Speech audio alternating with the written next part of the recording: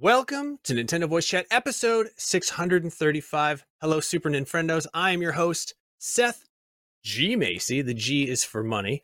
I am joined this week by Mitchell Salzman. Hello, hello. Industry legend Kat Bailey. Hi, Seth. Hello. And joining us again, one of the favorite back characters in the NVC story, Aww. the one that everybody wants to be broken out to his own miniseries, Logan Platt. Give me the spinoff. Thanks for having me, Seth. The 6-issue miniseries. It's highly collectible and it contains special stickers. It's just Logan's head and different emotions. Scratch and sniff? They're scratch and sniff. Wow, this smells like Logan. It's very exciting. So, wow. What a week. It is the end of October, which is absolutely bananas to me. I hope everyone's ready to go trick-or-treating. I did not wear my costume today because immediately after the show I have to travel to another part of Maine, and I didn't want to dress up. I didn't want to go across Maine dressed like Shaggy Two Dope from Insane Clown Posse. So that's why I wasn't going to do that anyway. But hey, Kat, what's new with you? What is new for me? Actually, a little bit of sad news. Oh no, Seth. Oh no. I know. I'm grieving right here, actually. No, yesterday, as of the recording of this podcast, we broke the news that actually Sega legend, RPG legend, the queen of RPGs, the first lady of RPGs, Ryoko Kodama, died back in May. Oh, wow. For those who aren't aware, she is a real pioneer in the world of RPGs, in addition to being one of the first and most foremost women in Japanese game development, starting back in the mid-1980s, working with folks like Yu Suzuki. She also was the director of Phantasy Star 4. She worked on Skies of Arcadia. She worked on one of the first RPGs with a female protagonist, which was practically unheard of in the mid-1980s. She was very humble, very private when she won the Pioneer Award at the Game Developers Choice Awards back in 2019. She said, look, it's a team effort. I don't like necessarily being singled out and that kind of thing, but it's obvious that she inspired a lot of people, including me. So rest in peace, Ryoko Kodama. You died too early. Yeah, that is really sad. The original Phantasy Star, especially the Sega Ages version that you can buy on Nintendo Switch, absolutely highly recommend getting it. I think it's like $7, and it's about 20 hours, and it has a lot of quality of life stuff. Actually, Kat, you're the one who told me that this was the best way to play it, and I took your advice, and I was very happy. Yeah, this is a great game. It's almost hard to believe that this game was on the Sega Master System, which was basically Sega's answer to, well, not Sega's answer to, but that was the 8-bit Sega system before the Sega Genesis. And like that game is just, it's so beautiful and colorful, and the sprites of the enemies. I remember being at a sleepover. I've told this story, and just like a little crack began to appear in my Nintendo loyalty that was before that unquestioning. And yeah, so that is some sad news. So yeah. As Seth said, go and play the Sega Ages version of Phantasy Star. It's on Nintendo Switch. Very short little RPG, and the quality of life improvements that she made. Actually, she worked on the Sega Ages games in the 2010s. That's so cool. So she had a hand in that as well. She was very active right up until the end for the most part. Wow.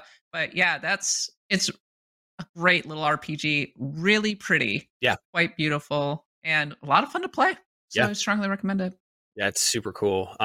Actually, in Phantasy Star 4, I believe if you have the expansion pass, that's on the Genesis on a Nintendo Switch Online service, and that is the best one. Even though I've never beaten it, it is super good. It's maybe one of the best 16-bit RPGs that there are. But anything else happening in the world of Kat this week? Anything else happening in the world of Kat? No, absolutely not. No, nothing at all. Very quiet. Yeah. Just keeping busy. I watched the end of House of the Dragon. And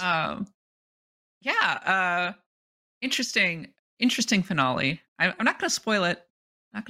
Do they make this House of a Dragon a home of a dragon? Interesting choices by some of the characters in that show. I can't believe that show's got me rooting for Team Black, the incest team.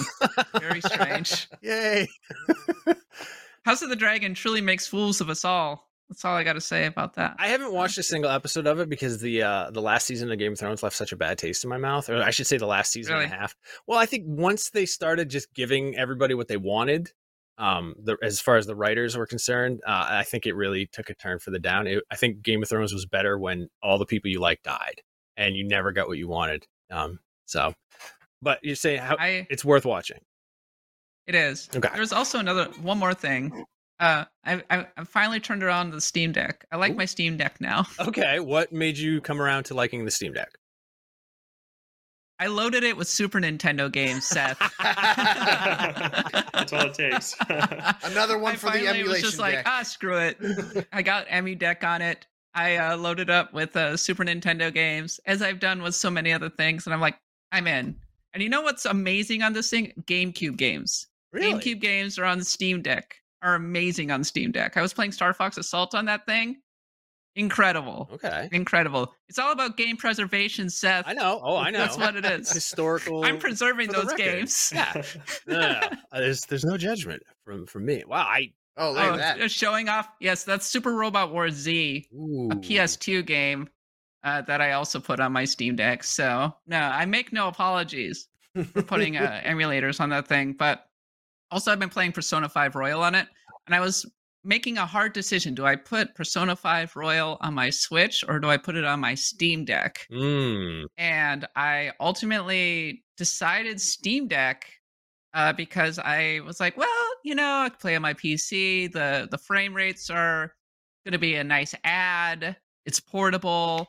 And wow, oh wow, does Persona 5 Royal look great on the Steam Deck. Oh. It's funny holding my Switch, because when I put my Steam Deck next to the Switch, it's like the big old dragon with the little dragon at the end of House of the Dragon. Oh, spoilers for the end of House of the Dragon. There are dragons in House of the Dragon. What? Spoiler alert. Crap. But where do they live? In the dragon pit. Obviously. I thought they lived in the house. Not the house. Yeah. Not the house. No, it's kind of lying about it. Damn. The Steam Deck is humongous, but Persona 5 Royal looks amazing on it, and being able to play it portably has just completely refreshed me on that series. And now I want to finally make a push to actually finishing this thing, because it's one of the best RPGs ever made. Well, I think that is funny that you should mention, because I loaded it on my Nintendo Switch. Because I just didn't want to put it on my Steam Deck, because I know that primarily I will play most of it on my big TV.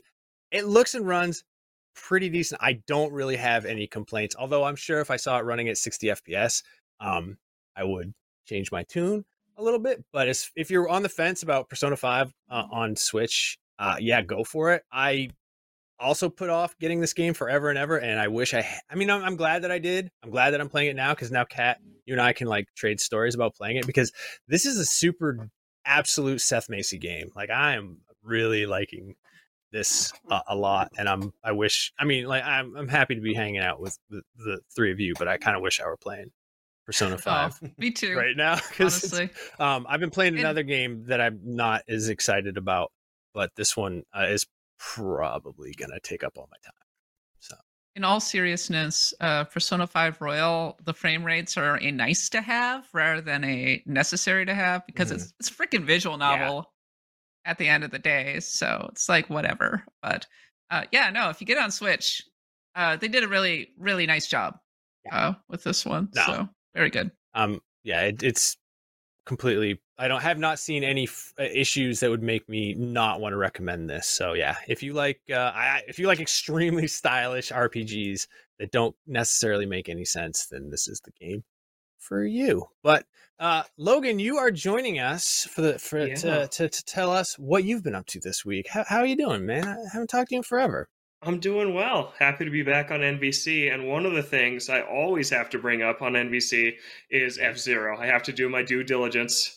As an F-Zero fan. But thanks you for your service. Yeah, it's got to come back. I think last time I was on, Per and I did this huge F-Zero segment. But today, I want to talk about Aero GPX, which is a F-Zero inspired indie game The developer's name is Aaron McDevitt. Super cool guy. I talked to him, did an interview that's on IGN from last year, and now he's progressed to the point where he's launched his Kickstarter for the game, and it's already fully funded. So congrats to them over there. Oh, wow. Here's some footage on screen. Ooh. Very F-Zero. It is. Yeah. I seek out so many F-Zero clones, and just none of the ones I've played have ever really captured the essence of F-Zero X from the 64 and GX from the GameCube, like Aero GPX does. But it also does some of its own stuff too. Like you see, it has the aerial racing where you do these the spin move you see that can pick up like thousands of kilometers per hour, and it has a boost meter and a health meter, which is a little different than F-Zero X and GX, which have them combined. So super cool. Kickstarter is still ongoing. So if you're an F-Zero fan,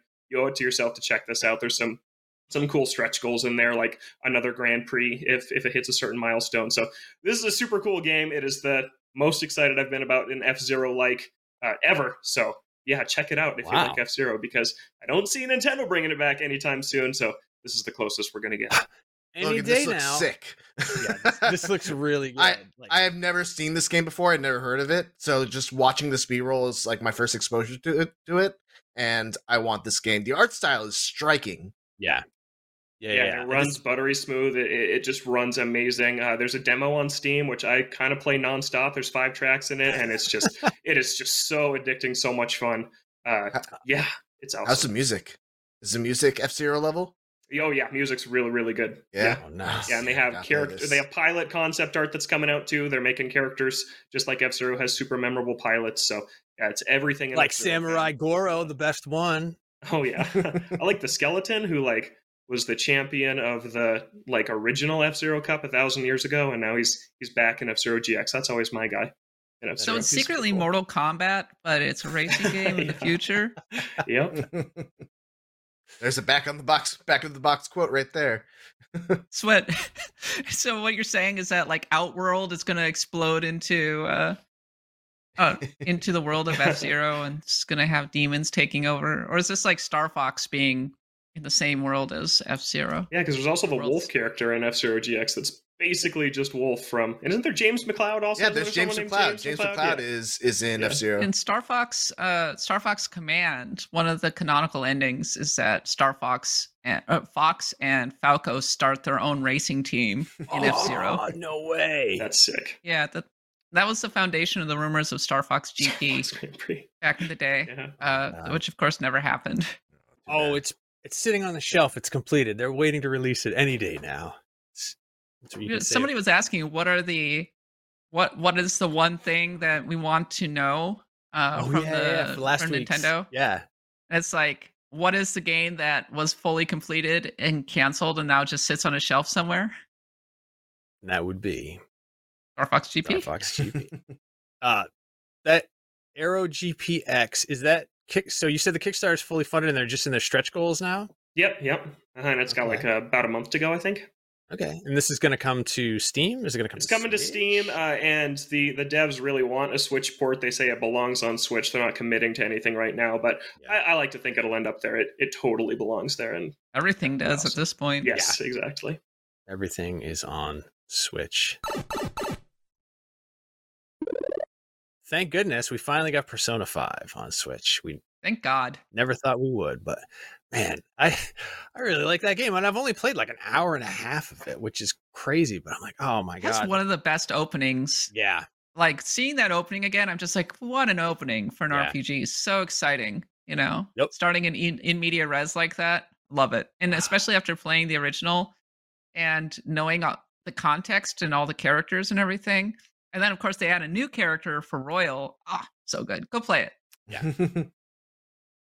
That's what I'm playing between that. Well, actually, a funny thing happened. I was going to start playing it whenever it was the night that it came out. I bought it and I downloaded it, and I had a game of Mario plus Rabbids going, and I was like, well, I better save out of that. Like, I don't want to lose my progress. And then I ended up playing that game for 2.5 hours. That's a really good game too. So if you haven't played Sparks of Hope, highly recommend that one too. We're eating good as far as video. You haven't played it? Switch owners are eating right now. It's good. Yeah. Yeah, I don't know if you like dig this genre, Mitchell, but I do actually. I really, really do want to play. It's just, I was busy playing the game that we're going to talk about next and a bunch of other games. Yeah, I mean, I think just one no of the things time. that I really like about it is it's pretty bite sized. You can just drop in and like do a mission if you want, which is what I intended to do. I was gonna like beat a mission, save it, and then play Persona, and I ended up I'm like, well, I'll play another, and I ended up just 2.5 hours of Kingdom Battle when I didn't, or excuse me, Sparks of Hope when I had no intention of doing that, and it kept me from playing Persona 5, but that's okay. I have some news, some sad news that then became happy news again, which I hadn't shared yet. I think I've mentioned my beautiful Sony Trinitron Wega 27-inch CRT TV that sits right here behind me. The one that you rescued and adopted? That I brought home from the shelter. Yep. It was, everyone just kept walking by. They were looking for the LCD TVs or the and OLEDs. It jumped up and it was wagging its little extension cord. It was wagging its little extension cord at me. And I said, I don't know, because they're so, they take up so much room and they make a mess. But I brought it home. I wrestled it down the stairs. My house is like weird stairs, and this is not. It's 75 pounds. It's not like the most heaviest thing in the world, but it's also very, very awkward. I'm doing a video about CRTs actually, and I went to turn this on to get some B-roll, and I heard a boom, and then the colors were just awful. Like, oh no, where it was blue, the blue screen was like red and green on the edges, and it was looking just horrible. And I was thinking, oh my god. I mean, thankfully, I have another pretty decent one that a listener who has a house in Maine gave me, but not as good as this one. So I called in my brother. I was like, I'm gonna have to come and get that one back. But turned it on yesterday. It worked fine. In fact, it works better. There was some distortion at the edges when I first was using it, and that is gone. So I don't know what. I mean, I'm sure it's on its way out. This tube is, I think it was built in 2006, so that makes it a 16-year-old, cathode ray tube with like 10,000 volts or whatever it is, surging through it. But yeah, it works now, and it works better than it did before for now. So I was very scared that I was going to have to haul this thing back out of the house and put it to sleep. Yeah. Oh yeah. Pay the $20 to take it to CRT camp, where I would leave it and never see it again. I had these like ideas. I was like, you know what? I'll repair it. It's probably just a bad capacitor. I was like, I'm not gonna open this thing up and repair it. There's like no room. It's a 27-inch CRT, but it works now, and I'm very excited. And that means I can go back to playing old video games and watching VHS anime that I love. Finally. Yeah. I love that you're watching VHS anime. Yeah, VHS nostalgia is hilarious to me. I get why it exists, I suppose, because analog. It's analog, right? It's not literally on tape. It's one of the worst ways to watch anything. Like VHS deteriorates. Yeah. Every time you watch it, you're destroying a little bit of it. Yeah. Yeah. The best thing is even the sleeves, the sleeve art. It's not that good, Yeah, well, see, what I like is... It's all right. So I'm watching Project A-ko versus Battle, Gray versus Blue, Volume 1. And this is like a takeoff of the Project A-ko series. And this is one of those ones that I bought back in the 90s. You didn't know anything about anime. You just went to the store and you're like, I hope this one's good because it's $45. And then this one was really good. This is like hilarious and weird. And it's got some really good action in it and some like really ridiculous characters. And I love it very much. And so this is one of the ones I'm watching. I don't think it's on Blu-ray or DVD. But if I've literally never heard of this series. I've heard of it. Yeah, Project A-ko. What's the tagline? It's versus Battle Gray side, and then part 2 is versus Battle Blue side. And this is non-canonical. I didn't even know Project A-ko. When I watched like a real Project A-ko, I was like, well, this sucks. It's really serious. And that one right there is not. But it's got all that cool 90s like whatever. It's some dumb nerd old man stuff that I'm into. But yeah, I spend money on anime VHS cassette tapes. to add to my collection. But hey, Mitchell, how you doing? Hey, I'm doing great. How are you? Oh man, I hear there's a real fun game that maybe you've been playing. But anything else going on in your life? So much, but Okay. relevant to Nintendo stuff. You know, Bayonetta 3 is coming out, and yeah, I just reviewed it. It's awesome. I mean, I don't think it should be any surprise to people that Bayonetta 3, along with Bayonetta 2 and 1, are all awesome games. Yeah. What surprised me about Bayonetta 3 was that it's actually very ambitious in how it changes up the combat and the different moves that it gives Bayonetta, because Bayonetta 2 was a very iterative sequel. There really wasn't much that you were getting out of Bayonetta 2 that you weren't getting out of Bayonetta 1 outside of like a new story and a couple of new mechanics, like small new mechanics to the combat. But Bayonetta 3, like, it adds this whole new system involving the it's called like the Demon Slave mechanic, where you're able to take your summons that you typically use for finishing moves and just bring them right into the actual combat. You can control them with the left stick. While you're controlling them, Bayonetta is dancing the whole time. She's super vulnerable, but it makes up for it by the fact that like your summons are just absurdly strong. And there's just like this really incredible feeling of power that always existed in the Bayonetta series, but it's just taken up to another level in Bayonetta 3. It's funny, I was actually talking with Joey from Game Explain about this a couple days ago, but he made the point that there's actually elements that you can see in Bayonetta 3 that were kind of you could see in Scalebound when they were first showing that game off, because it is that same kind of thing of in Scalebound it was about controlling a dragon. In this, you control all kinds of different dragon-like monsters. For those who might not be unfamiliar, Scalebound is a pretty famously canceled Xbox game by Platinum. Extremely canceled. Extremely canceled. Yeah. Also helmed by Kamiya. Yeah. Yeah, Kamiya like every few months says, "Hey, would love to get that game going again, Phil. How about it, Phil?" The closest we'll get is Phil will probably wear like a Scalebound shirt on stage for. We'll see a dragon on the shelf, and it'll be like Scalebound. Oh, that's my favorite Christmas tradition: dragon on the shelf.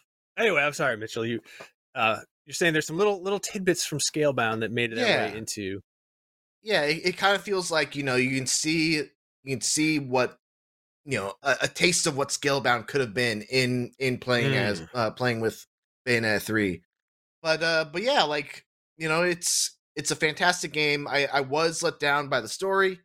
Bayonetta 1, 2, a lot of people say you don't play Bayonetta for the story, but I think Bayonetta 1, 2 have an underrated story, and like the connectivity between those two games and the lore that they've created for that world is actually pretty interesting. But Bayonetta 3 really doesn't do anything with it. It's almost entirely standalone. It would be great going into it if you knew who the characters were, but you can kind of pick up on that if you just jump into Bayonetta 3 and didn't play the other two. So yeah, a little disappointed by the story, but everything else, the combat. Also, I would say a little bit disappointed by the visuals and the performance. This is definitely I was curious about that. What's the deal with the performance? So here's the thing. They try some really ambitious stuff with the combat sequences in this game. It's like, really high detail character models doing stuff that's super like fast paced. Like you're surfing on like a tidal wave that is going over New York City. New York is like, getting swept up in the background. There's all kinds of particles going on. And so like, the frame rate takes a hit during those moments. And, going from Bayonetta 2, which I think Bayonetta 2 and Bayonetta 1, which on the Switch performed flawlessly. Like it's just steady 60 frames per second, regardless of the crazy stuff that's happening in those games. And those games have some crazy stuff too. So like coming into Bayonetta 3 and having those big, wild set piece moments and seeing the frame rate suffer a little bit, a little bit disappointing. Man. But yeah, what's your guys' history with Bayonetta? Because I'd love to talk about it with anything that you guys bring up. Yeah, Logan, what's your history with Bayonetta? Yeah, I played and finished the first one. I have the second one, but haven't gotten around to playing that one. But something I was wondering, Mitchell, is in your review, you mentioned that this one, more than the other two, shakes up the gameplay with like stealth side missions or rhythm game boss battles. And to me, that sounds a little bit like No More Heroes and how that kind of changes the gameplay at the drop of the hat. Would you say that's kind of a fair comparison? Yeah, there's definitely some Suda inspirations, I would say, specifically in those John 2D sections, because it does have that kind of thing of it's using like the combat system of Bayonetta, but it's adapting it to a different style of game. So like, it's a 2D stealth game where if you get behind someone, you press 2 buttons at the same time, you do a quick instant takedown. But if they see you, then it becomes like a straight up fight using the same combos that you'd be using, but they're a little more durable, and it's not really the way you want to go. You don't want to just go into it everyone from the front. And during those weird 2D sections, there's like parts where you can like pose in front of a poster, do like a little sexy pose.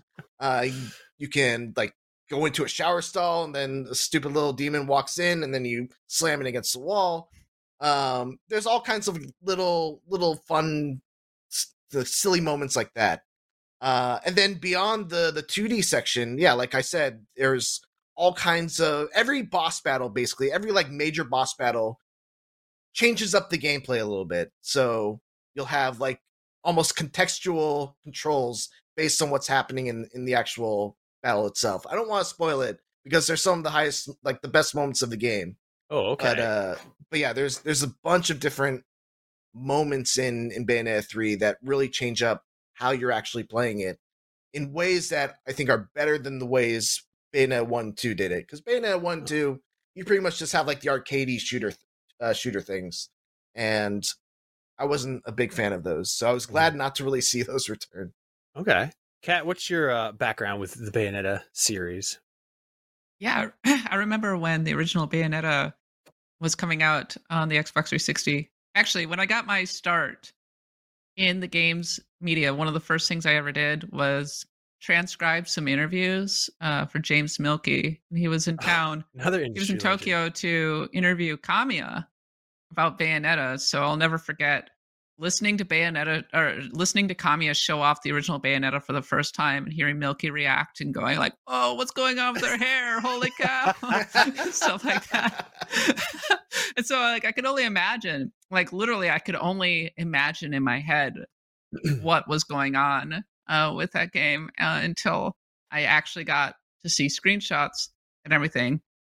One of the things that I remember Kamiya saying about Bayonetta was that if the keyword for Dante in Devil May Cry was cool, then the keyword for Bayonetta was sexy, because of course the little witch glasses and everything. But I've always found her to be a cool and powerful figure. There's a lot of discourse around the ending. I'm not going to spoil it. I'd be interested for your take, Mitchell, on how it all ends up. I'll say that I'm not surprised by how it ultimately ended up, knowing kind of like what her origins were ultimately. But as for the series itself, I have great respect for the action of Bayonetta 1 and 2. Especially the original. Oh my gosh, it was so amazing on the Xbox 360. Greatly underappreciated in its day, and arguably still underappreciated now. And Bayonetta 2 was even better. I played through it in its entirety when it first came out on the Wii U on a live stream. Actually, I love the Star Fox. I love the Star Fox little thing because, of course, I love Bayonetta's. I don't. She's a girl power, very powerful lady. And she has guns in her shoes. Guns in her shoes. What's not to like? She revived the lost art of walking in stilettos. Yeah. It's funny you mentioned like the the guns on her shoes, because I also talk about it in the review. Like, Bayonetta's arsenal of weapons is just one of the wildest and craziest arsenals of any video game I've ever played. And that goes for all of the Bayonetta games, but Bayonetta 3 especially like turns it up to 11. I mentioned again in the review, there's a train, a demon train that you get to wield, and you basically like it ends up being like a giant club with chainsaw wheels, and you can use it like a chainsaw, and then you can like flip it on the ground, you can ride it and careen it into enemies, you can do wheelies on it. It is very similar to a weapon in Devil May Cry 5. I'm sure that's where Kamiya got the idea from. But then there's that's it right there if you're watching the video. Yes. I was gonna say, do you suplex it? Oh, ooh. I mean, you do all sorts of things with it. But what's cool about it is that you can like charge it up. If you charge it too long, then it kind of breaks. But if you charge it just the right amount of time, you do like a ton of damage with it. Cool. There's like also these yo-yos where you can throw them out, and they're really good at hitting far away enemies. But when you use the kick, you actually like spin towards them, and like the yo-yos go all around your body. So there's just such a great variety. And what I love so much about the weapons in Bayonetta 3 is that you're really free to use them however you want. It's not one of those things where certain weapons work better on certain enemies. You're really free to just, almost. I picture the combat of Bayonetta and Devil May Cry almost like a canvas for artists, because there's so many different things you can do and so many ways you can like express yourself with the combat of this game that it's almost just like watching an art piece. Like sometimes if they're really good at it and they know what they're doing, it's so impressive to just watch. So you get rank. I'm sure you do, but the S rank system is back for levels. Like, is it? Because that was my big thing. Is I just would like to go back and just try to S rank level after level. So knowing that I can do that is very exciting. And the Gremlin Spider also. Cool. Kat touched on it, but I'm curious. Without spoiling it, how did you feel about the ending of the game? So I think the story is the weakest part. And what I'll say about the ending, because again, I don't want to spoil anything for people. But there are characters in Bayonetta 3, I think, that behave completely differently than they did in Bayonetta 1, 2. And like the interactions between characters and like, the relationships, I think, between certain characters is portrayed differently in Bayonetta 3 than it was in Bayonetta 1 and 2. So I can see there being disappointment on that front.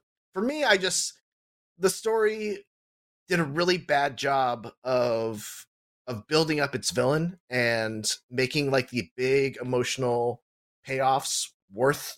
They didn't really build towards these big emotional payoffs that happen towards the end of the story. Is kind of my take on it. Bayonetta with emotional payoffs, amazing. How's the voice acting? It's phenomenal. It's really, really good. Jennifer Hale does an incredible job picking up on Bayonetta, and there's a lot of different Bayonettas in this game. I don't think that's a spoiler. It's pretty much the center of the marketing, and Jennifer Hale puts like a nice little unique spin on each of them that sounds familiar, but also a little bit different depending on their background, so to speak. Yeah. So this is a multiverse. Is that fair to say it is a multiverse? Game? Yes. God damn, I'm so sick of multiverses, but I will give Bayonetta a pass. But Logan, you've actually been doing a lot of reporting for IGN News on the voice actor situation. Is that correct? Yeah, we got a big piece going up on Friday morning, same day that Bayonetta 3 launches, kind of digging into a little bit more about voice actor pay, the conversation that was kind of spurred by Helena Taylor speaking out originally.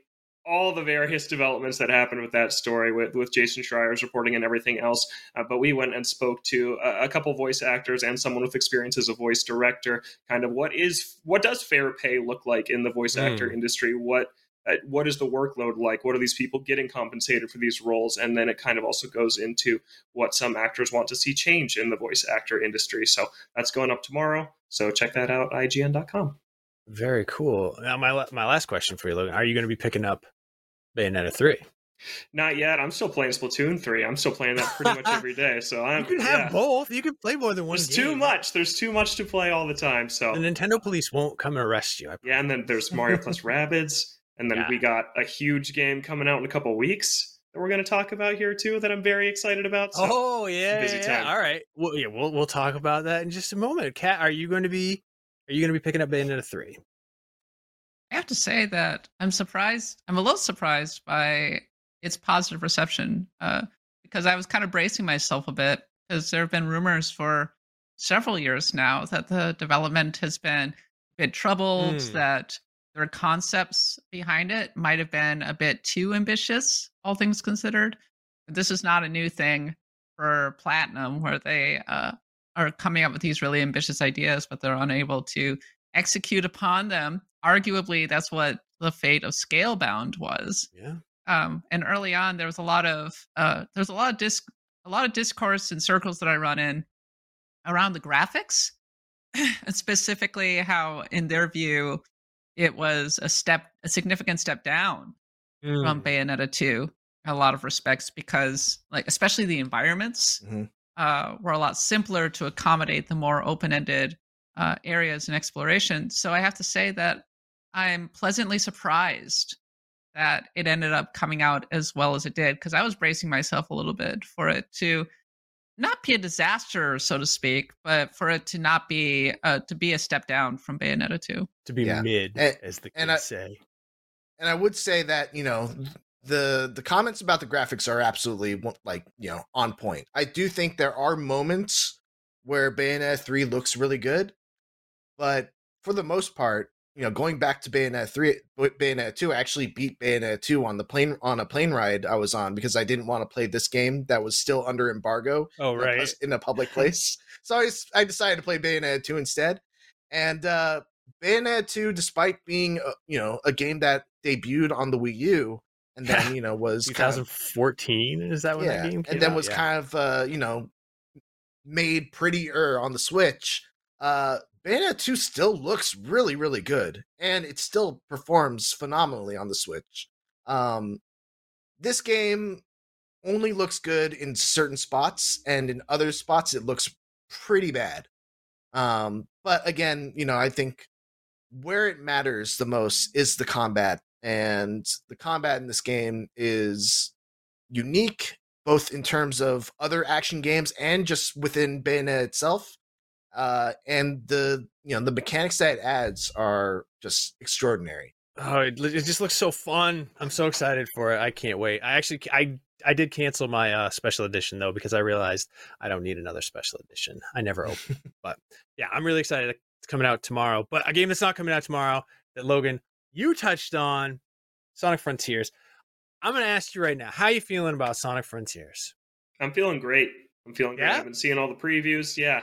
I'm a part of the Sonic cycle. I'll full on admit it. I get excited and then absolutely. I bought into that Sonic cycle. Yeah, I'm all in. But this one looks good, and Mitchell had a preview that I'm sure we're going to talk about. But one thing there, in a lot of ways, Sonic Frontiers feels like a Tony Hawk game, and kind of that's what I've been saying for years, that this is what I've wanted. Kind of open world, open zone, whatever buzzword you want to use, Sonic to feel like is kind of the example I've also used is like Forza Horizon 5. Like I play that and I'm like, man, this is what I want an open world Sonic to feel like, where there's like a collectible or something that you just see on like a rooftop and you can't get there naturally, but then using the world around you, you can manipulate your speed, the momentum to hurl yourself up there. And Sonic Frontier seems to be doing a little of that. I'm excited to get hands-on with it myself, but definitely optimistic after the absolute dumpster fire that was Sonic Forces, that they took a step back, kind of reevaluated, and are there taking are Sonic Forces truthers out there. Are there really? Man, that game. That game is not good. The Sonic community is something else. Yep. I agree with you on the Sonic as Tony Hawk thing. I think that's an amazing thing. And I'm wondering, somebody surely has modded Sonic into the PC version of those remastered games, right? Has to be. Because it would be so fun to, be grinding down rails and everything. Yeah. In the various locales in Tony Hawk Pro Skater 1 and 2. Sonic loves a warehouse, and he loves secret tapes as well. So, Kat, you're feeling good about it? How are you feeling? Wow. Seth, please don't judge me. I'm not going to judge you. I'm wholly indifferent to this game. Oh, see, yeah.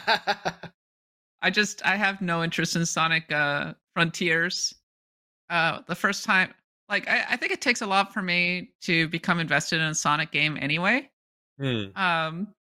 Because I'm not naturally that big a fan of the character. I loved Sonic when I was very young, like during the Sonic 2 era, during the original animated shows and everything. Enjoyed the movies, that kind of thing. But I'm not I'm going to play literally every Sonic game person, and I'll kind of cop to that. So I think it takes a lot for me to be really excited and really invested in a Sonic game, especially a 3D Sonic game. Yeah. And from the start, I think the open world and how it seemed kind of barren and did not really grab me. Mm-hmm. And so I was like, I think I'm going to pass on this one. I played some of the courses. They reminded me of Sonic Adventure. I know that there's an entire generation of kids who grew up with Sonic Adventure 2. Oh, yeah. And stand that game hard. I don't love Sonic Adventure 2, actually. The last Sonic game I loved was Sonic Mania. So, very good one. I think this is a pass for me. Okay. Actually. Hey, this is a judgment-free zone. This is the point of the segment. Thank you. I'm relieved. Phew. I'm in the very Sonic fans are going to get me, though. Think Sonic Adventure 1 is better than 2, which I know is a very hot take. I don't know any Sonic Adventure 1 fans. Yeah, I like that game more. Wow. The people who stand for Sonic Adventure 2 on the GameCube in particular. Those are the ones. Those are the ones we definitely had a video of we definitely had a top 10 video of the best Sonic games, and we've definitely had some back and forth between people who are Sonic Adventure 1 fans over Sonic Adventure 2. Wow. You picked the right number one. You picked the right one. That's all that matters. Sonic has still never topped Sonic 2. It's the best one. Sorry. It really is. It's very good. Can't take. Controversial, I know.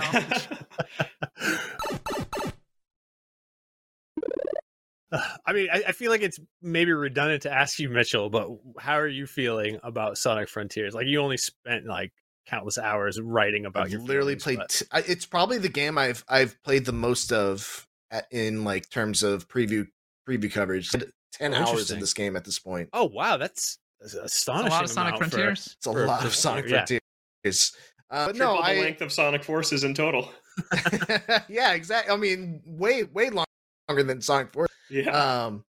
But yeah, I'm a big fan of what I've played so far. And I say so far because even though I've played 10 hours, this game is big. It's a monstrous game. I think it's a good step forward for the Sonic franchise. Whether or not they continue with it with the next one, or they do something else, as they tend to do with Sonic games. Whenever they start off with something that seems like a good step forward, they pivot immediately. But yeah, I think this game is going to be much better than Sonic Forces at the very least. High praise indeed. It's a box quote. I said it right from the beginning. Sonic Forces to me was a disaster. Yes. And this is definitely far from that. Whether or not people enjoy it will be whether or not they're willing to accept Sonic in a different style of game, because it is very different. There are the cyberspace levels, which are that traditional Sonic experience, but the open world stuff, which is the stuff that you're doing most of the time, it's a very different style of Sonic game. And the open world is a little bit barren in terms of other life forms, but there's tons of things to do literally every 30 feet. So yeah, I think people will be pleasantly surprised by this game. Okay. That said, I have not played a Switch version of it, so I don't know how the Switch version is going to run, and I think performance is going to be a big sticking point in this game. Because it's interesting because I've heard that Sonic Frontiers is being prioritized on Switch because they want Japanese fans to play it. That's why it doesn't look as good on the other consoles. That makes sense. Well, yeah, I mean, if this game is able to perform as good as on the Switch, as good as it has on the PC builds I've been playing, I think Sonic Frontiers is going to be a special game on the Switch. Okay. What's the release date for Sonic Frontiers? November 8th. November 8th? Yeah. That's so crazy. It's so close. Mm-hmm. Day before God of War. Oh, yeah. I'm playing that week. And it's Sonic. I keep thinking to myself, oh, yeah, these games are a couple months out, coming out in November. No, it's October 28th. Yep. At this point. We are done. November is almost here. I got two questions about Sonic, Mitchell. Number one, I'm worried about the combat. I'm worried that the combat's going to get real old. Combat in 3D Sonic games, whether you're looking at Unleashed, it's terrible. It's terrible pretty much across the board. So what's your experience with the combat? Do you think it has legs for a 30-hour game? So what I like about the combat from what I've experienced is that it's as, you don't have to really deal with it all that much. There are little spatterings of enemies all around. And you can fight them and you can get skill points for it, but the skill points don't really matter all that much in the grand scheme of things. What I do like about it is it falls into that Tony Hawk thing where you come off of a cool little playground of rails and springs and all that stuff. You see a bunch of enemies, you do a quick side loop, swoop them up, and then knock them all out one at a time, and then you just move on. So you don't really have to engage with combat all that often or for all that long. The combat against the Guardian bosses, I think, is a weaker part of the game, because you usually have to do some sort of annoyingly long thing in order to make them vulnerable, and then you hit them 5 times, and then you have to do it again. Sounds awesome. Sounds awesome. Logan sounding very convincing over here. All right. And then the cyberspace levels I'm wondering about too, because Sonic Forces, the 3D levels, Sonic just, you felt like you had no control or agency over him like you did in Generations or Colors or Unleashed. Would you say these levels feel more like Forces or more like those other Boost games? I don't think it feels like Forces. Forces, the actual Sonic levels I felt were very automatic. Yeah, they don't really feel like that in this, and also a lot of the cyberspace levels are actually modeled after other Sonic levels. So there's a bunch of levels that are modeled after Sonic Adventure 2 levels. I think there's a couple that are modeled after Sonic Generations. So there's a big variety to them, is what I'll say. I could go the rest of my life without stepping foot in Green Hill Zone again. Oh my gosh. It's in every single I got bad news Sonic for you game. There. There's a lot of Green Hill Zone in Sonic Frontiers. not surprising. How else would you know it was a Sonic game if you didn't start in Green Hill Zone? It's true. Yeah. You might think it was some other game entirely, and nobody wants that. Sonic fans don't want some different game. They just want Sonic. Yeah. Well, November 8th, that's like a week and a half from now. So that is crazy. So Sonic Frontier. Mitchell, are you reviewing it, or do you? No, I am not reviewing it. You're not reviewing it. Okay. Well, we'll be talking about that review with whoever reviewed it when it comes out November 8th. Now we're going to shift gears a little bit, and we're going to play everyone's favorite NVC game, which is also the only NVC game, and we've only ever played it once. Wii Game or Something I Made Up. Now, this is a game where I went onto the Wikipedia entry that has every Wii game ever, and I went through and I pulled some that kind of caught my eye, and I also just made a couple up. And it's my question is to the panel is this a real game or is this a game I made up? So, Red, if you are ready with the graphics for the reveal, I'm just going to say the name and then we'll reveal whether it's real or not. So, first game is National Lampoon's Vegas Vacation, the game. Oh, that's definitely yes. That's a Wii game. I'll say no. Real. I vote real. I'll be the dissenting voice and say no. All right. So we have 2 for yes and 1 for no. It's definitely a game that they showed off in a Walmart somewhere. You're like, you looked at the back of the box and you're going, what is going on with these motion controls? It's probably kind of a cartoony character. I don't think Chevy Chase is in this anymore. Did they find somebody to replace Chevy Chase? They definitely would have found a voice replacement for Chevy Chase. Yeah, in Vegas Vacation actually did have Chevy Chase and Randy Quaid. They were the only returning vacation. Chevy Chase got to get some work. I mean, come on. He needed that paycheck, but I've never seen it. But Red, would you please reveal the true answer here? Oh, dang it. It's actually not real. That is a Photoshop that I did. That is not a real game. All right, then I get a point. Over 20, I suppose the over 25 raunchy Las Vegas mini games is maybe a giveaway because they would never put that on a Wii game. That was good box art, Seth. Good. Yeah. Thank you. I wanted it to not till I actually said which was real, which was not. So the next Wii game or not, the Garfield Show: Threat of the Space Lasagna. We all know kids love Garfield, but we all know that Garfield hates Mondays. Yes, this is definitely yes. This is a real thing. Yes, double down. It's real. Okay, it's real. I will agree that this one is real. Red, please reveal the answer. This is a real game. Hey, we did it. June 23rd in Europe, July 8th of 2010 in North America. It is a minigame collection. It featured. I was reading up on it. There's no Wikipedia entry for this game. So I was reading on like a different site, and they're like, it contains over 12 minigames. I was like, so it's 13 minigames. I don't know, but yeah, it supports the Wii Balance Board and Wii Motion Plus. So here's the balance board. That's crazy. It supports the balance board. All right, this is the next one. Do not miss the Wii. Hey, Wii nostalgia is real now. It's real. Whole generation. I guarantee you, if you plug your Wii in and you start it up and you hear that chime and then the music, you'll get all that nostalgia. Just yeah. I'm a Wii U man. Okay. Pretty Pony Surprise. Action at the Equestrian Center. Yes. Yep. And in fact, I'd probably play this game. I'll say no. Game of the year 2009.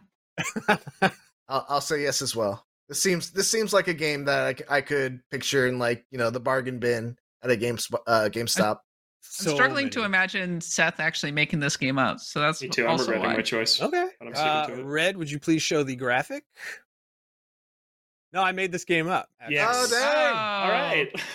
Yep. I'm actually really impressed. I'm really impressed by these Photoshops. If you're not watching on YouTube, you're missing out. This is impressive. Well, it's actually one of my favorite hobbies is to just make fake game boxes. So this was a nice little way that I could, do that for work. Are you making all of these yourself? Well, yeah, the fake ones, I'm making them myself. Yeah. So. Seth, you're a Photoshop ninja? I had no idea. It's one of those. I've been using Photoshop since it was black and white on Macintosh. Actually, I never got good at it. I know a couple Hidden Defs. What's that? Hidden Defs. I had no idea. Thank you for the kind words. But this is why this is the number one game on NBC. The effort that Seth puts into these America's favorite game. All right. This next one, Jimmy Johnson's Anything with an Engine. Oh, real. Jimmy Johnson? Real. Yes. Going real. Surely he's a football coach, right? And a NASCAR. There's two Jimmy Johnsons. Yeah, yes. He's also a NASCAR driver. Oh, but so I'm going real. I apologize, NASCAR fans. Big crossover between this NBC is and NASCAR. This is a real thing. Okay, Mitchell. Real. I said real. Yeah. You said real. So everyone agrees this is real. Yeah. Red with the reveal, please. 100% a real game. This was a Konami. A Konami game. It's a kart race featuring NASCAR Sprint Cup Series champion Jimmy Johnson. It came out on Wii, PS3, Xbox 360. The first downloadable character for this game was announced by Jimmy Johnson on a segment on Late Night with Jimmy Fallon. What? Was it Jimmy Fallon? It was Jimmy Fallon. Oh man! And there's a great giant bomb video where they play this like when it was released, 2007, I want to say. And the cutscenes, if you're familiar with the show Tom Goes to the Mayor, it's that, but it's not meant to be like hilarious. It's just unintentionally. Man. Yeah. Jimmy Imagine, Johnson. Anything. Imagine if Konami like had DLC characters and it was like Simon from Castlevania, Solid Snake. This ended up just becoming their mascot kart racer. Well, the best part about the Jimmy Fallon is that it's James Bond inspired Jimmy Fallon. So I don't know, like I don't know what that means, but Jimmy Fallon. Fever pitch Jimmy Fallon. Wow, all of the Philip Jimmy Fallons. There it is. Cutscenes. This is how it is. Oh my gosh! Like it's just that's the cutscene from. Wow. It's so bad. The Wii was awful. All right, next game. Real or made up? Merv Griffin's Crosswords. Fake. Real. Yeah, they could do a little game show thing. I'm just going real with all of these at this point. I mean, you're going to be right some of the time, so okay. 50% at least. At least. Merv Griffin's Crosswords is a real Nintendo Wii game. It was based on a short-lived game show by the same name. Merv Griffin died shortly after the show began production in 2007. This was published by Merv THQ. Griffin? That is definitely not Merv Griffin. Merv Griffin, very old at this point. I was going to say, he looks great. Yeah. Yeah. Is that his high school prom picture? Would have died just shortly after. But yeah, one thing that a lot of bad shovelware Wii games have in common is THQ. They did a lot. But this was a North American only release, November 17th, 2008. So it was riding that wave of peak shovelware days. Crosswords. Yeah. Everyone, back when THQ was still making so much money off licensed games on the Nintendo DS and the Wii and everything.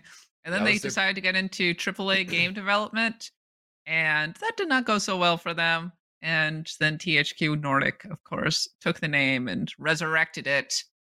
And now they're owned by Embracer Group. So that's the legacy of THQ. But we did get a really cool Warhammer Space Marine game. Oh, we lost Cat. Space Marine game out of it. Oh, no, you're still here. Okay. Yeah, it's THQ. Yeah, good on them. They just ran themselves into the ground. But they also... That was probably the crossword game of the year for 2008. So crossword game of the year. Some grandmother bought it and was just sitting in the retirement home doing the crossword with the Wii remote for some reason. God, sounds horrible. Like I could see on DS maybe, but all right. Anyway, all right. Next one, John Cena's Championship European Travel Guide. No way. No way. But I can't wait to see Seth's Photoshop for it. I'll say no. Yeah, that one was too easy. That was a gimme. I just wanted to make a Photoshop of John Cena. Word life. Rated T. It's rated T. The fact that I'm sitting here thinking about it, like having a mole, tells you everything need to know about Wii shovelware. Yeah. All right. This is the final one. This is for the whole game. Wii game or a game that I made up. Andrew Lloyd Webber musicals, Sing and Dance. Oh, yes. Real. Yes. Real. Yeah. I'll be the dissenting opinion and say no. All right. Jesus Christ Superstar on the balance board. That is one of the musicals that is in the actual real game, Andrew Lloyd Webber musical Sing and Dance. Wow. Which was released in Europe, Australia, and Asia. Never came to Japan or the North American markets. But yeah, what kid didn't want to sing songs in front of their Wii from Jesus Christ Superstar or Joseph and Evita? And Cats. Cats. Yeah, midnight and the kitties are sleeping. That is nuts. I just imagine this game being demoed at like E3 with like one of their little closed off sound booths. It's just like it's empty most of the time, but you might just see one person walk in every now and then. Yeah, it's the PR. Like they're telling the PR people, "Hey, you got to play this game." have to? Yes. We need to make it look like someone cares about this game. Yeah, that's definitely like it's your first year at a company and it's your first E3 and like, oh, you got to go cover this game. Like, no. Oh, wow, look at this. Wow. If you've ever wondered what cut rate Just Dance looks like, here you go. Yeah. Yep. Wow. Yeah. Yeah, this was only released in Europe. And looking at the Wii game list, there are a lot of like singing and dancing games that are exclusive to Germany. Like Germany was really stoked on singing and dancing games. I obviously don't know anything about them because I don't speak German. And it's also a little heartbreaking. A lot of these games don't have any entry on Wikipedia whatsoever. Like I can't believe it's because the SingStar games were really big. Oh, back right. in the day, on like the PS2. Yeah. And so I think this was just their attempt to kind of, crib off that success in Europe. I just like I thought I was gonna trick everybody with Andrew Lloyd Webber musical sing and dance because I was like, well, that's just too absurd. That's just too absurd. It's too real. But it is a very real Wii game. It was a dark time. I think in the future there's going to be an iteration of this game that's just for the Nintendo Switch because we've reached that critical mass of garbage games now that come out. Are you disrespecting Andrew Lloyd Webber, one of the greatest Broadway musical people of our time? Listen, I'm Team Rodgers and Hammerstein all day, every day. So, how long was it Cats on Broadway, Seth? How dare you? It was the longest running Broadway production ever, and it was also one of the worst. So, I'm just like imagining like a well-meaning grandma who knows that their grandchild loves musicals, but is also a really big gamer, getting that game for them, and them just like opening it up and be like, "Oh, yeah, thanks, Grandma." Well, you loved Phantom of the Opera when we went to New York that one time. Well, the thing is, it would have had to have been like a European family too, because this never came out in North America. Yeah, so they went to New York. Yeah. Really enjoyed Phantom of the Opera. They got it for young Bruno. Bruno. I kind of want to get a copy of this game. It's the weirdest game that I have is a DS Stop Smoking Coach, and I only bought it because I think it's the only video game in history that has a box quote from oh my god, I'm forgetting his name, Sir Anthony Hopkins. This helped me stop smoking. It helped him stop smoking. Yeah. So sounds like a Simpsons gag, honestly. It really does. It is some absolute putting challenge. Lee Carvello's putting challenge. Thank you all for playing. I hope you at home had a good time. Yeah, Kat, by the way, you're the winner. Congratulations. Woo! You're the champion. Just because if you don't know, you just say it's real every time. And that's the strategy. It's not about points. It's not about getting it right. It's about who has the best strategy. I destroyed both of you. Yeah. Let's go. Sorry, Mitchell. Sorry, Logan, but you both lost. I declared myself the winner. This is no longer my favorite game. Else could. This is no longer my favorite NVC. But it's everybody's favorite NVC game. Isn't Question Block a game? Wasn't that a debate years ago? Question Block, a game? Ooh. Yeah. That's a good... That was a debate on NVC back in the day. That's a good question. And it lets me segue right into Question Block because that... I got you. Is our next question. So thank you, Logan, for that excellent segue. David Golitz, please forgive me, everyone, for mispronouncing your last names. Now that we've been playing our favorite games on the go for a while, what's a place that makes you think of a particular game? And then David says, for example, airplanes remind me of Dead Cells. When I think about my in-laws' house, I often get nostalgic for Yooka-Laylee. So are there any games that remind you of a specific locale? And I am going to answer this question first because I already had I talk about it all the time. Ocarina of Time reminds me of when I was stationed in Germany, and it specifically reminds me of my dorm room in Germany when the 4th of July activities were happening. I had my window open because Germans don't believe in air conditioning, and I would play Ocarina of Time all day and listen to one of the rides playing Mambo No. 5 every 10 minutes because that's when that song came out. So yes, Ocarina of Time reminds me of Ramstein Air Base in Germany. Does anyone else have? I will say school bus. The question says that we've been playing games on the go for a while. I've been playing my favorite games on the go for all my life. And yeah, I would say school buses bring me back to playing Link's Awakening on a Game Boy. Nice. Because that's the game I would play whenever I was on a school bus to some sort of field trip or, camp location. Right. All right. Kat, is there any game that reminds you of any particular place? Pokemon Gen 4, specifically, the original Diamond and Pearl. Very much Japan. Because I bought that game when it first came out in Japan, and I started playing it. I was like very excited because I was playing it before anybody else got it in America, because this is back before Pokemon was being released globally at the same time. And I jumped into the community that was playing on Cerebi.net, and we were trading Pokemon, and I mostly knew the Pokemon by their Japanese names, like Hikozaru and Jibacoil and all of them. Wait, what are those?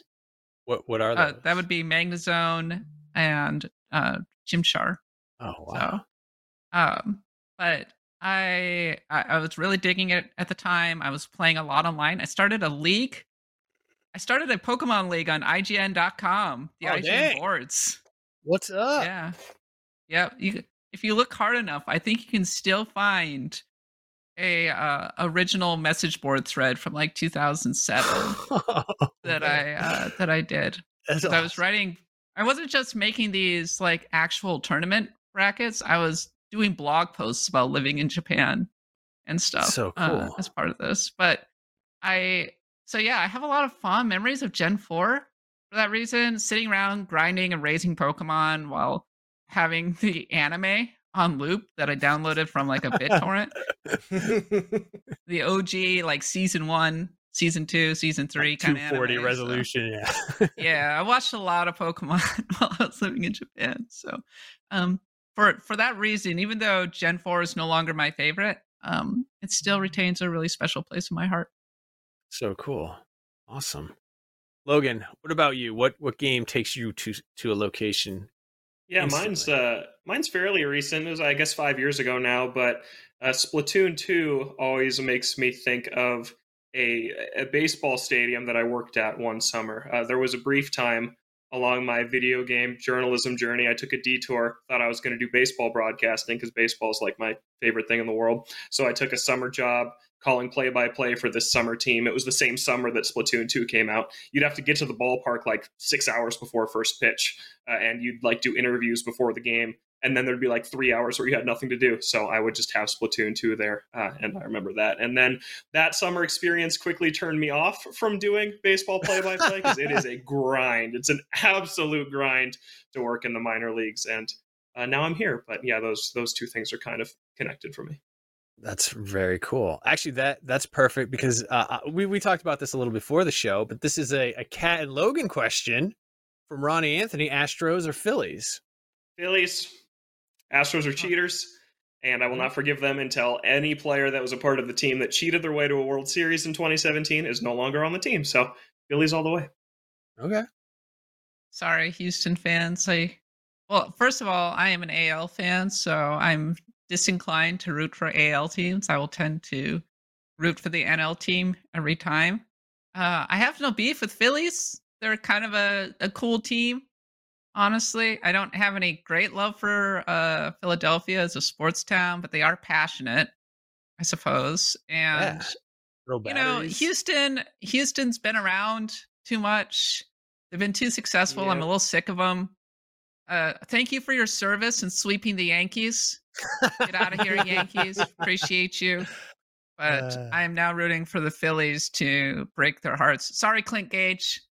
I apologize to you wearing your Houston Astros hat all the time, but Phillies all the way. All right. Mitchell, do you have any opinion? I sure hope the best team wins. Yeah, that's all you can ask for. So we don't want that. I'm going to say the Astros just because I loved their 1980s uniform because it was the worst. It was absolutely the most hideous of all, and I love it. And also, best trend in baseball is the hideous uniforms coming back. 'Cause they're no longer hideous. Now I love them. I know. Now I love the Retro, pastels. I used to, when I collected baseball cards, I used to throw out Astros because I was so offended by the color scheme of their uniform, awesome. with the exception of Nolan Ryan, who I believe played for the Astros, but I might be missing. I know he played for the Rangers. Okay. Yeah, Nolan He played Ryan. for everybody. Yeah. Well, he played for like 19 years. He's like one of my favorite baseball players of all time, because when I was in Little League, I was a pitcher. So I just loved Nolan Ryan, Roger Clemens, later Randy Johnson, all those guys. Anyway, all the most toxic baseball players. Listen, I was a child. I guess Randy Johnson was all right. Yeah, you know, he's a football. He's a bird murderer, Randy Johnson. Oh my god, I was going to mention the bird murder. He's a professional NFL photographer now. Like, he's on the sidelines with $25,000 worth of equipment, and his photography logo is a dead bird with feathers like floating. Is it really?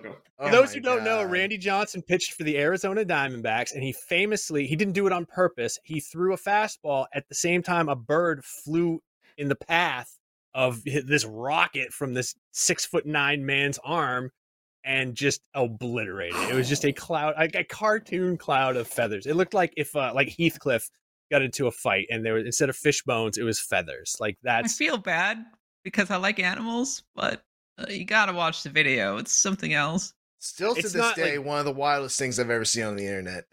Just in terms of like not being planned, just the sheer astronomical chance that could happen. Yeah. Yeah, it's not like gruesome or anything. It's just, it looks like a cartoon. It's just a puff of feathers, and it's like, oh my god! America's favorite Wii game, Randy Johnson's bird murdering sim. Hey, it's all related because the Nintendo used to own the Mariners. So that's also true. Ken Griffey Jr.'s baseball. God, I regret selling my Seattle Mariners Nintendo DS when I was trying to raise money for something. I don't know why. I can't believe you had that. That would be Mariners are my team. It was at my Goodwill. And I don't know how it got there, and it was in really good condition. And I was like, well, I have to have this. And then I don't regret selling off my collection, but that's one of the things, because it's just so weird. They had this cool thing at the ballpark where you could connect your DS to the Mariners Wi-Fi network and like order food and like look at stats and stuff like that. And that's so cool. Before smartphones, it was crazy. Yeah, I think they should bring that back. I guess I'm not going to spend $200 for a Switch Lite for one baseball. Man, that was cool. Anyway, all right. Mark Stemmeyer asks, if you could pick one game from your past to erase from your memory so you could play it today like it was the first time, what game would it be? So it's a hypothetical scenario where, or it's that movie, the movie with that guy from Sonic, the Jim Carrey fella, Eternal Sunshine of the Spotless Mind. You can go into the clinic and they'll wipe that one memory away of one game, and you get to enjoy it for the very first time. And it doesn't necessarily have to be a Nintendo game because that's not specified. So any game from any time, any period, any system, what would it be? This one's super easy for me. I'm ready to go. Is it a Sonic game? It is Sonic not. Frontiers? No, this is actually really relevant because today is its 5th birthday, but Super Mario Odyssey is easily my answer for this one. I think that game just has like 4 or 5 unforgettable, jaw-dropping moments that just blew my mind when I played through that back on its launch 5 years ago. It was just the coolest game, start to finish, just smile plastered on your face, a dumb big grin the whole time you play that game. And yeah, I would love to forget some of those just amazing reveals and moments from that game. Because I know I'd still love it. Sometimes it's like, well, if you forget something and play it, would you still love it as much as you did like when you were younger and played it? But Odyssey is just so amazing that I know that I would. So that's a good answer. That New Donk City segment is just unbelievable. But Kat, what game would you erase so you could enjoy it again, fresh? I will say I have a couple of different answers. I will say the Nintendo related one and say Chrono Trigger. I think would be. Oh, that's a good one. Be my pick. Just like, being able to experience that story for the first time again, those characters, and especially the music. That game, I think to this day has some of the best music I've ever experienced playing games. And just all around, that game is just so phenomenal. And I would love to be able to experience the joy of going through that game for the first time again. Nice. Remake Chrono Trigger. Yeah, seriously, what the hell? Or just like let us don't remake play it again. Yeah, just where we'll just mess it up. put it on Super NES on Nintendo Switch Online. So, all right, yeah, that's a good answer. Kat, what about you? I just keep throwing out Pokemon, and it feels like the easy answer at this point. I do play other games, I promise, but I'm gonna say Pokemon because when I played the original Pokemon Red, I felt like I was stepping into this fantastic world, and there was a real magic to picking my monster and constantly discovering new monsters, new secrets, and being surprised, and the joy of the getting all the badges and the shock reveal. Oh my god, Gary's the champion? What? Discovering the Elite Four for the first time and feeling like I'm having to battle really hard. I know too much about Pokemon, so I know about all the systems and I see the seams, and I still play it and I still really enjoy it, but it doesn't have that emotional connection for me anymore Right. in the same way that it did when I first started playing it and all was so new and everything. So I would love to remove that cynicism, not even cynicism, experience, familiarity, Yeah, the Pokemon series, and be able to see it with fresh eyes, especially now when there's so many Pokemon out there and you're like, wow, there's so much to discover, so much to learn. yeah, that's a good answer as well. My answer is Breath of the Wild. Like I love that game so much, and I know that really you can just play it again, and there's so many things that you didn't experience the first time that it kind of is. But I would like to. I mean, part of the joy of Breath of the Wild for me at the time was I didn't think they were going to be able to pull it off. I was like, I don't know about this. This is a pretty lofty ambitions that they have for the Legend of Zelda series, and then they did, and they did it better than I had hoped or even expected. So, man, that was a good one. Yeah. Now I'm not going to play it again. I don't know why I'm talking. So, all right. Unfortunately, that is all the time that we have for this week on NVC. I know it's always a bummer, but please follow us on Twitter at NVC Podcast. Submit your question block questions to NVC@IGN.com with the subject line question block. I want to say thank you to Mitchell. Mitchell, where can people find you online? You can find me on Twitter at Jurassic Rabbit. All right. Logan, thank you. Where can people find you online? You can find me on Twitter at Logan J. Plant, and quick shameless plug for my Nintendo podcast. It's called The Toadstool Boardroom. You can check it out also on Thursdays as a little opening act before your NVC episode drops. So a little doubleheader every week. Yeah. Odell, you do that with Odell, right? Yeah, Odell and Chris Driver, who worked Weekend Social for IGN for a long time. Oh, okay. I know both those people. I know Odell. He's a good dude. So, all right. Also, thank you, Red, for being on the ones and twos. Most of all, thank you for hanging out with us. And remember, NVC is the only place where you can get the thing. Get the thing. Oh.